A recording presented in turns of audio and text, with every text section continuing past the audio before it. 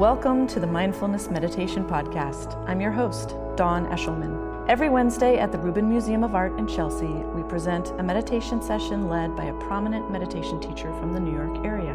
This podcast is a recording of our weekly practice. If you would like to join us in person, please visit our website at rubinmuseum.org/meditation. We are proud to be partnering with Sharon Salzberg and teachers from the New York Insight Meditation Center. The series is supported in part by the Hemera Foundation. In the description for each episode, you will find information about the theme for that week's session, including an image of a related artwork chosen from the Rubin Museum's permanent collection. And now, please enjoy your practice. Hello, good afternoon. Tashi Dele. So welcome. Welcome to the weekly mindfulness meditation here at the Rubin Museum in partnership with Hemera Foundation, presenting partners Sharon Salzberg, the Interdependence Project, and Parabola Magazine. My name is Tashi Chodron, and today's theme is storytelling. And the special thing about this mindful meditation here is we connect you to a wonderful piece of art from our gallery. So we bring the gallery to you. And so for today, we have Guru Dorje Chang, or they think it might be Guru Tsoke Dorje. So Tsoke Dorje means lotus born in Tibetan. He's identified because of his ritual object that he's holding called Vajra or Dorje. Okay? And the story that I like to share about Tsoke Dorje is, growing up in the Tibetan refugee camps in India, one of the first things that I hear from the elders is going for pilgrimage. And that is like here in the West, I've seen people going to beaches. They work so hard, and then with that earning, they go to the beaches or they go to some touring around, right? But I've seen our Tibetan elders, they work so hard, and then they take the money and go to pilgrimage. And so before I was even one, I heard my mother and many elders who, went in that big group traveling around India to holy sites, whether it's the birth of Buddha in Bodh Gaya or Tsopema, which is where the Padmasambhava is believed to be born.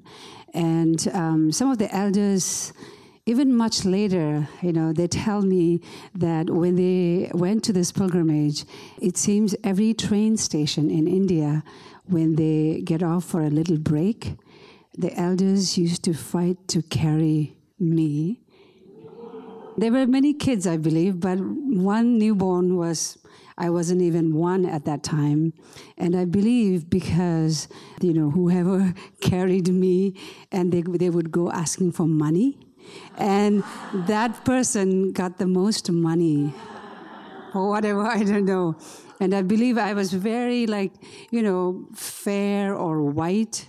And that's why many elders, as I was growing up, they used to call me Poka Dolu, which means the white rolling chubby one.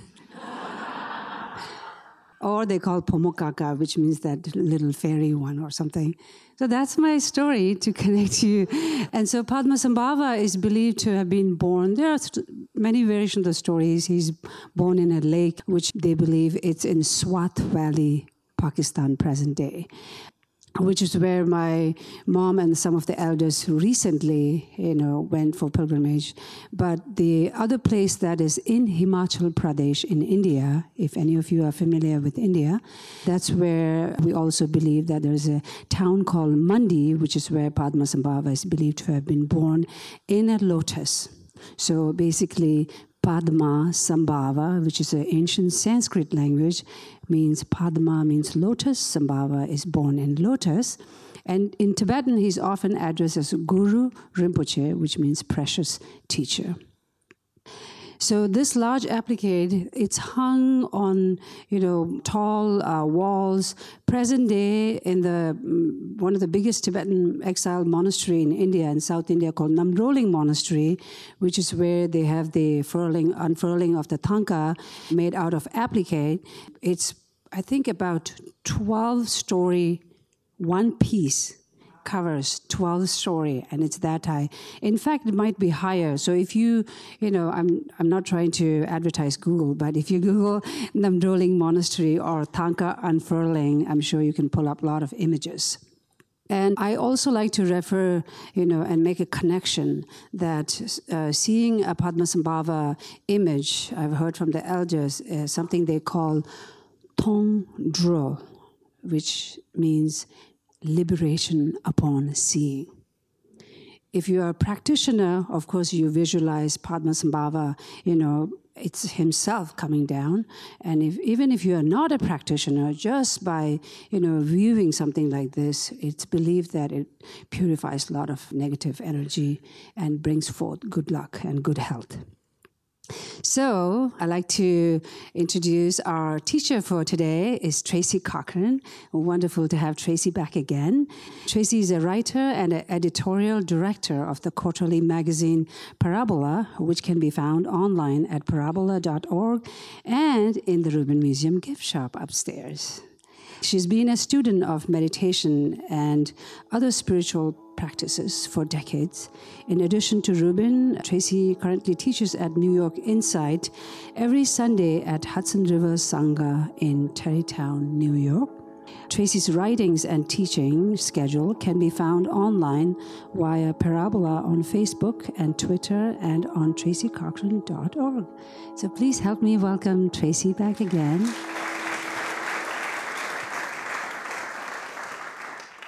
Well, I'm very happy to be back. I feel at home here, and I think many of you do too, in a way, and not to speak for you.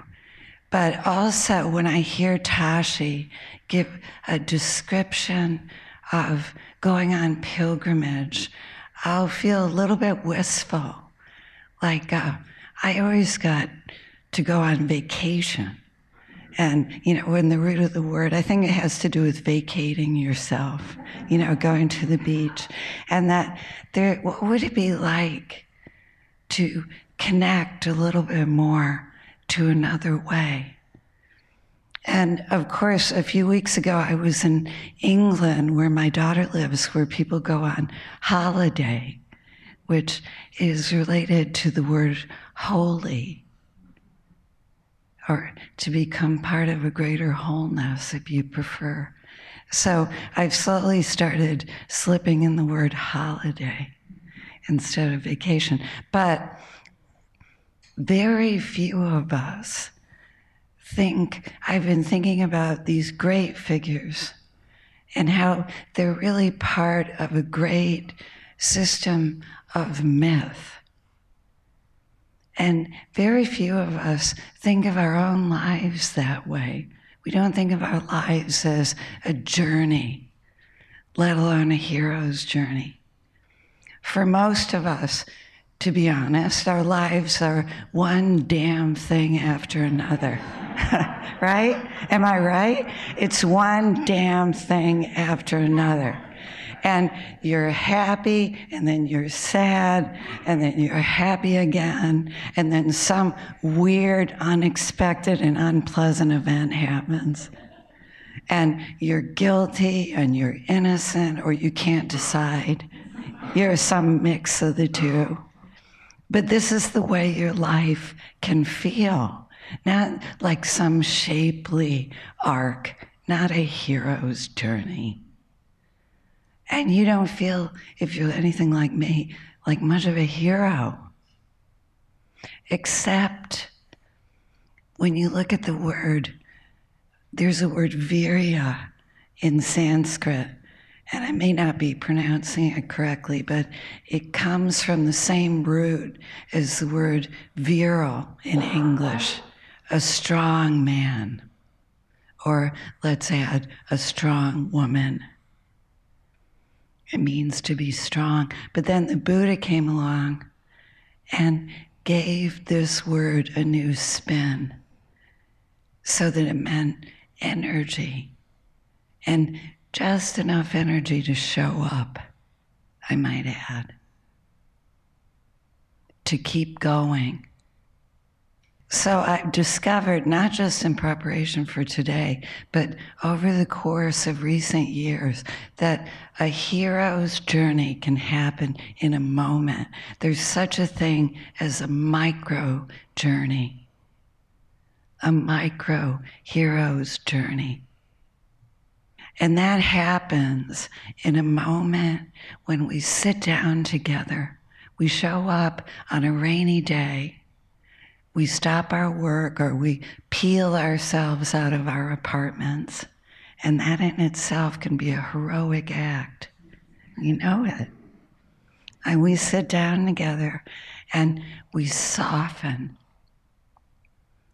We don't even have to relax, just a little bit of attention coming back to this moment.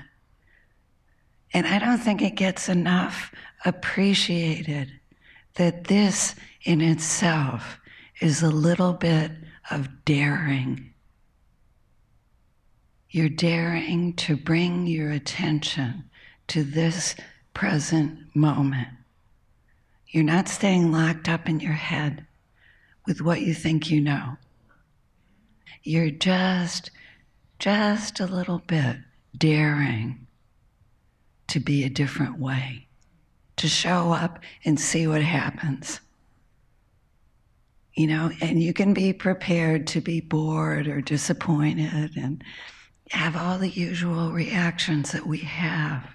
But there's also this little bit of willingness inside that's heroic. So anyway, as Tashi announced, I'm the editor of a quarterly magazine called Parabola, and it happened to be founded about 43 years ago by, among other people, P.L. Travers, who wrote Mary Poppins. And I remember in the first issue, called The Hero, she wrote, everybody has to be the hero of one story, their own. And I remember thinking, do I really? I felt kind of chastised, as though this magical British nanny was accusing me of having a bad attitude. And Joseph Campbell, who popularized the whole idea of the hero's journey, used to read Parabola. So I really felt secretly like I had this bad attitude, because I wasn't quite sure that we could all be heroic.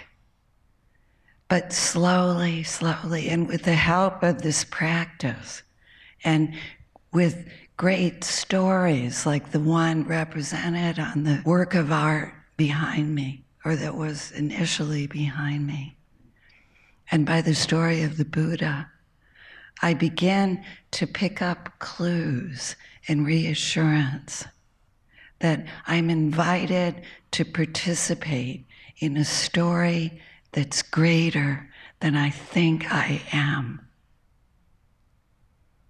And that's an extraordinary relief, to begin to realize that the Buddha's act of heroism consisted in sitting down and touching the earth. Remember that gesture? Asking the earth to bear witness to his right to sit there, just like we're sitting here right now. To let his attention to come home to himself, to his experience in the present moment, to his breathing, to his body. And in the midst of this, he was facing Mara, a devil, a tempter, who was offering him power, all the power in the world. And he said, no. No, thank you. I don't think he even said thank you. I don't think he even bothered saying no. He just reached down and touched the earth, indicating that he was going to make a different kind of movement. He was going to come home. He was going to be here. He was going to participate in the life around him. It's interesting to think that this might be our greatest contribution. Our ability to be present in this moment and the next. And it's interesting, we think of a hero's journey or the story of a great Buddhist saint, like the one that has been celebrated recently, the myth of him. And they would tell the story of his great insights and discoveries. That when we bring this home to the scale of our own lives, think about those moments that have really mattered to you. And chances are they were moments when you were present. There were moments when you were all there. And at the end of the day, in this same piece written by P.L. Travers, creator of Mary Poppins, she said, in the end, what we're seeking, what every hero is seeking, whether it's the Buddha or any Western hero, they're seeking meaning. And at the end of the day, I've discovered that this slippery thing called meaning isn't anything you can put in words. It's no solution. I haven't found a solution to a single thing, in a way, except this. At any given moment, I can sit down and touch the earth and engage in this invisible and tiny moment of daring, of heroism, of being here. So that's what I think of as a micro journey.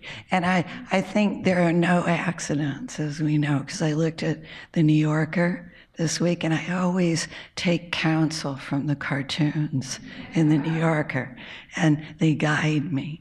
And there was a cartoon this week that had this classical Greek woman looking at a goblet on the floor, and the caption was, "Oh no, I spilled my goblet." And the heading was a very, very, very short Greek tragedy. So my advice to you as we prepare to sit is that we break this down into tiny, tiny, tiny moments.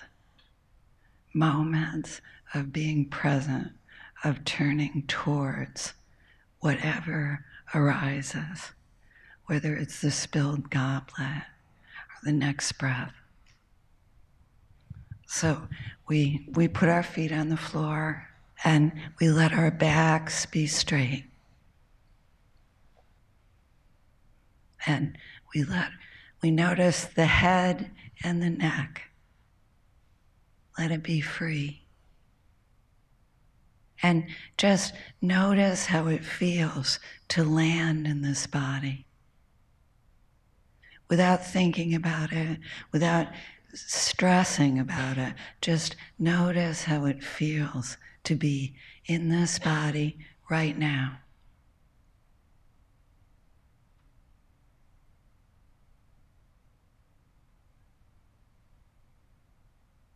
Noticing the life that's here. with no judgment.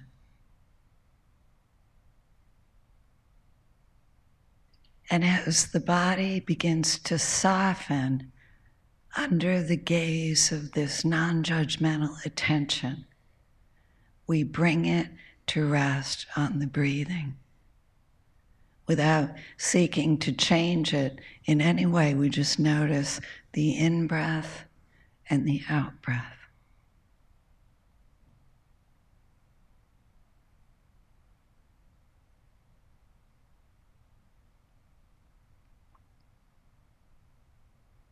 And we notice buzzing in the room and inside the body, and we notice sensations of all kinds. And we have thoughts. And with the thoughts, there may be edges of feelings, reactions to my voice and the words. And we allow everything to be present with no judgment, no pushing away.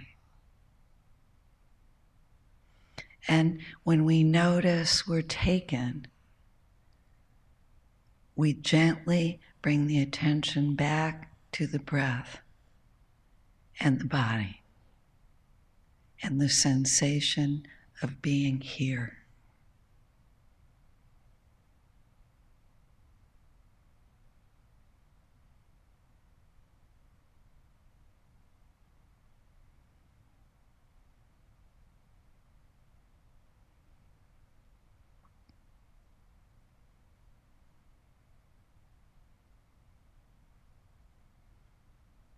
Noticing the vibrancy inside, the energy of life that meets us when we turn our attention back.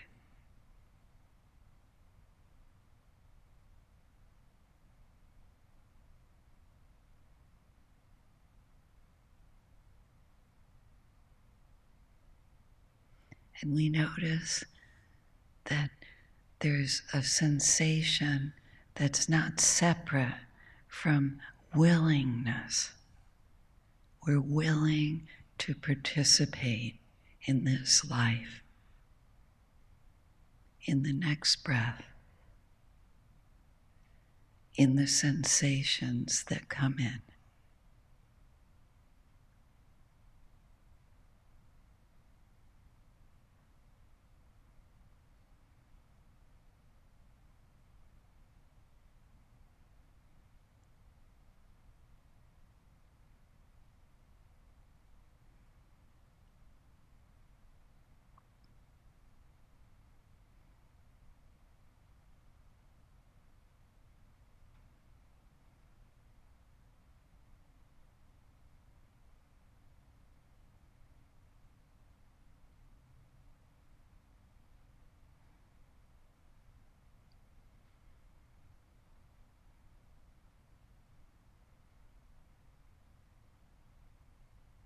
Sati, the word for mindfulness, means to remember the present.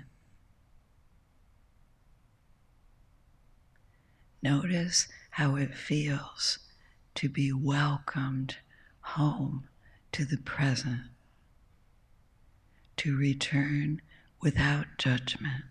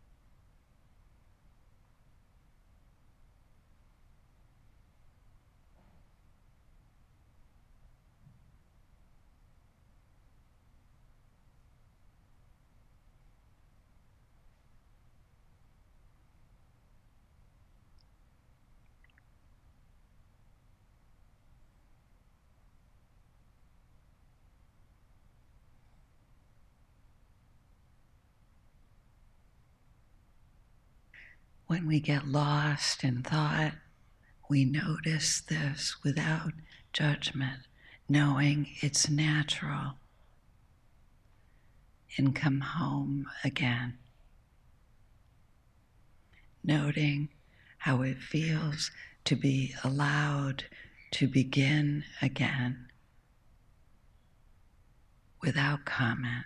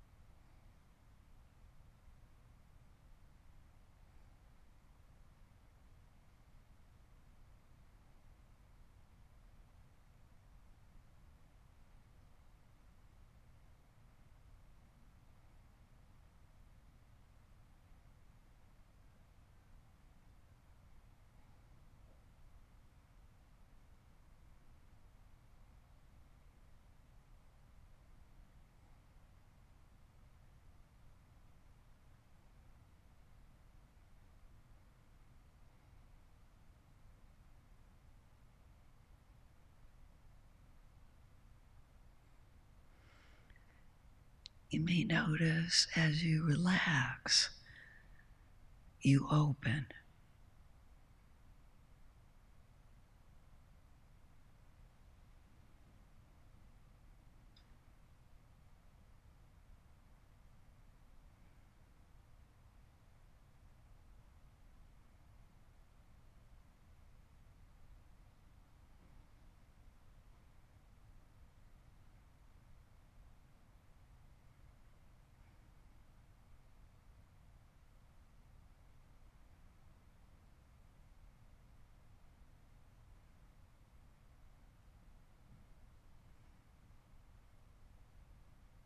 There's a light of awareness inside you that isn't thinking, that's closer to sensation,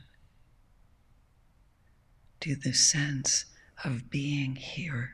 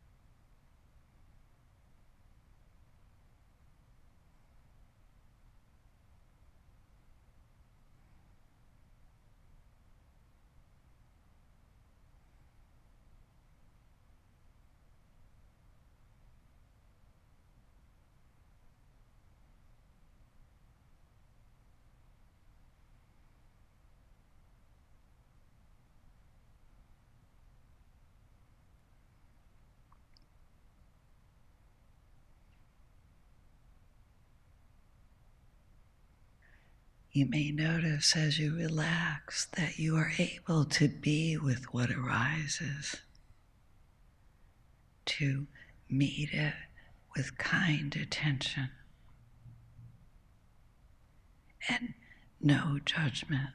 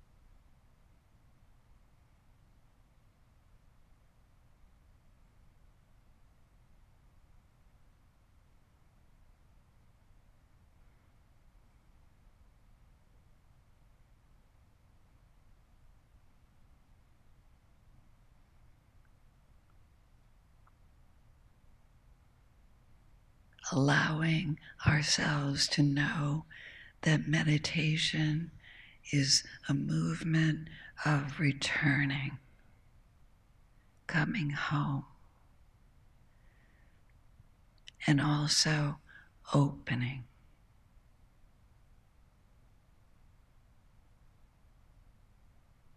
Accepting.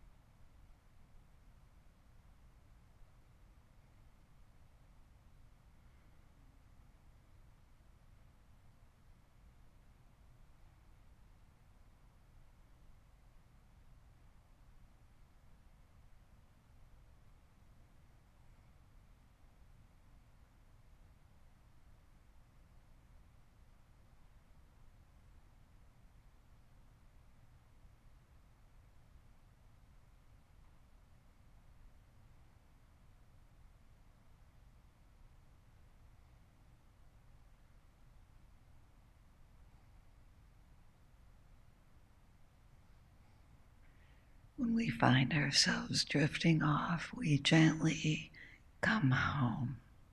We begin again, basking in an attention that doesn't judge, that sees.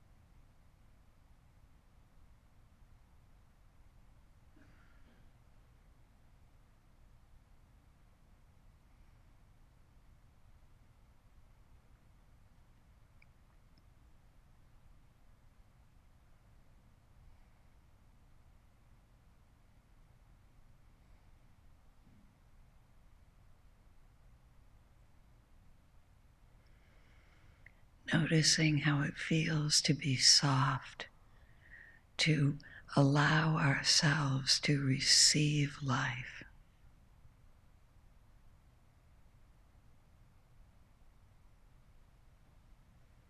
To breathe in and breathe out and just be.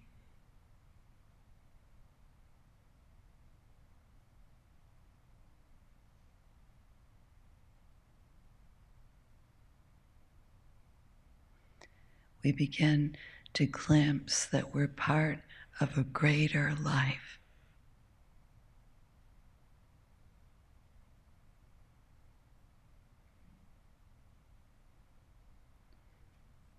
Just breathing, just being here.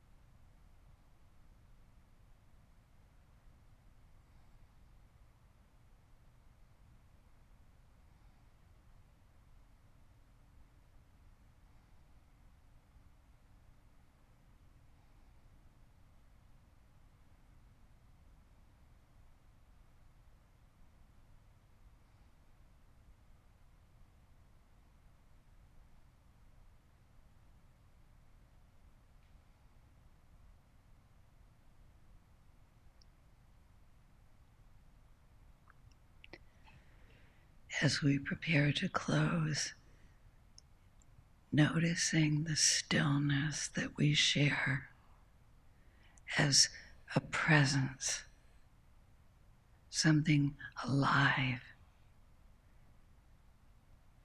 intelligent, receptive.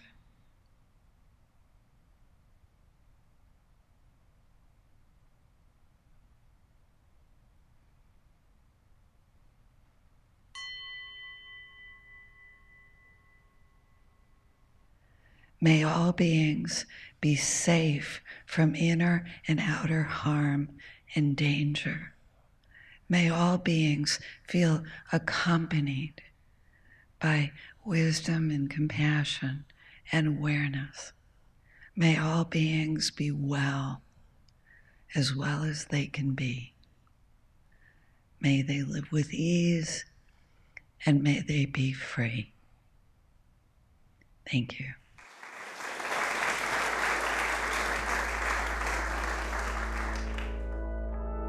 That concludes this week's practice.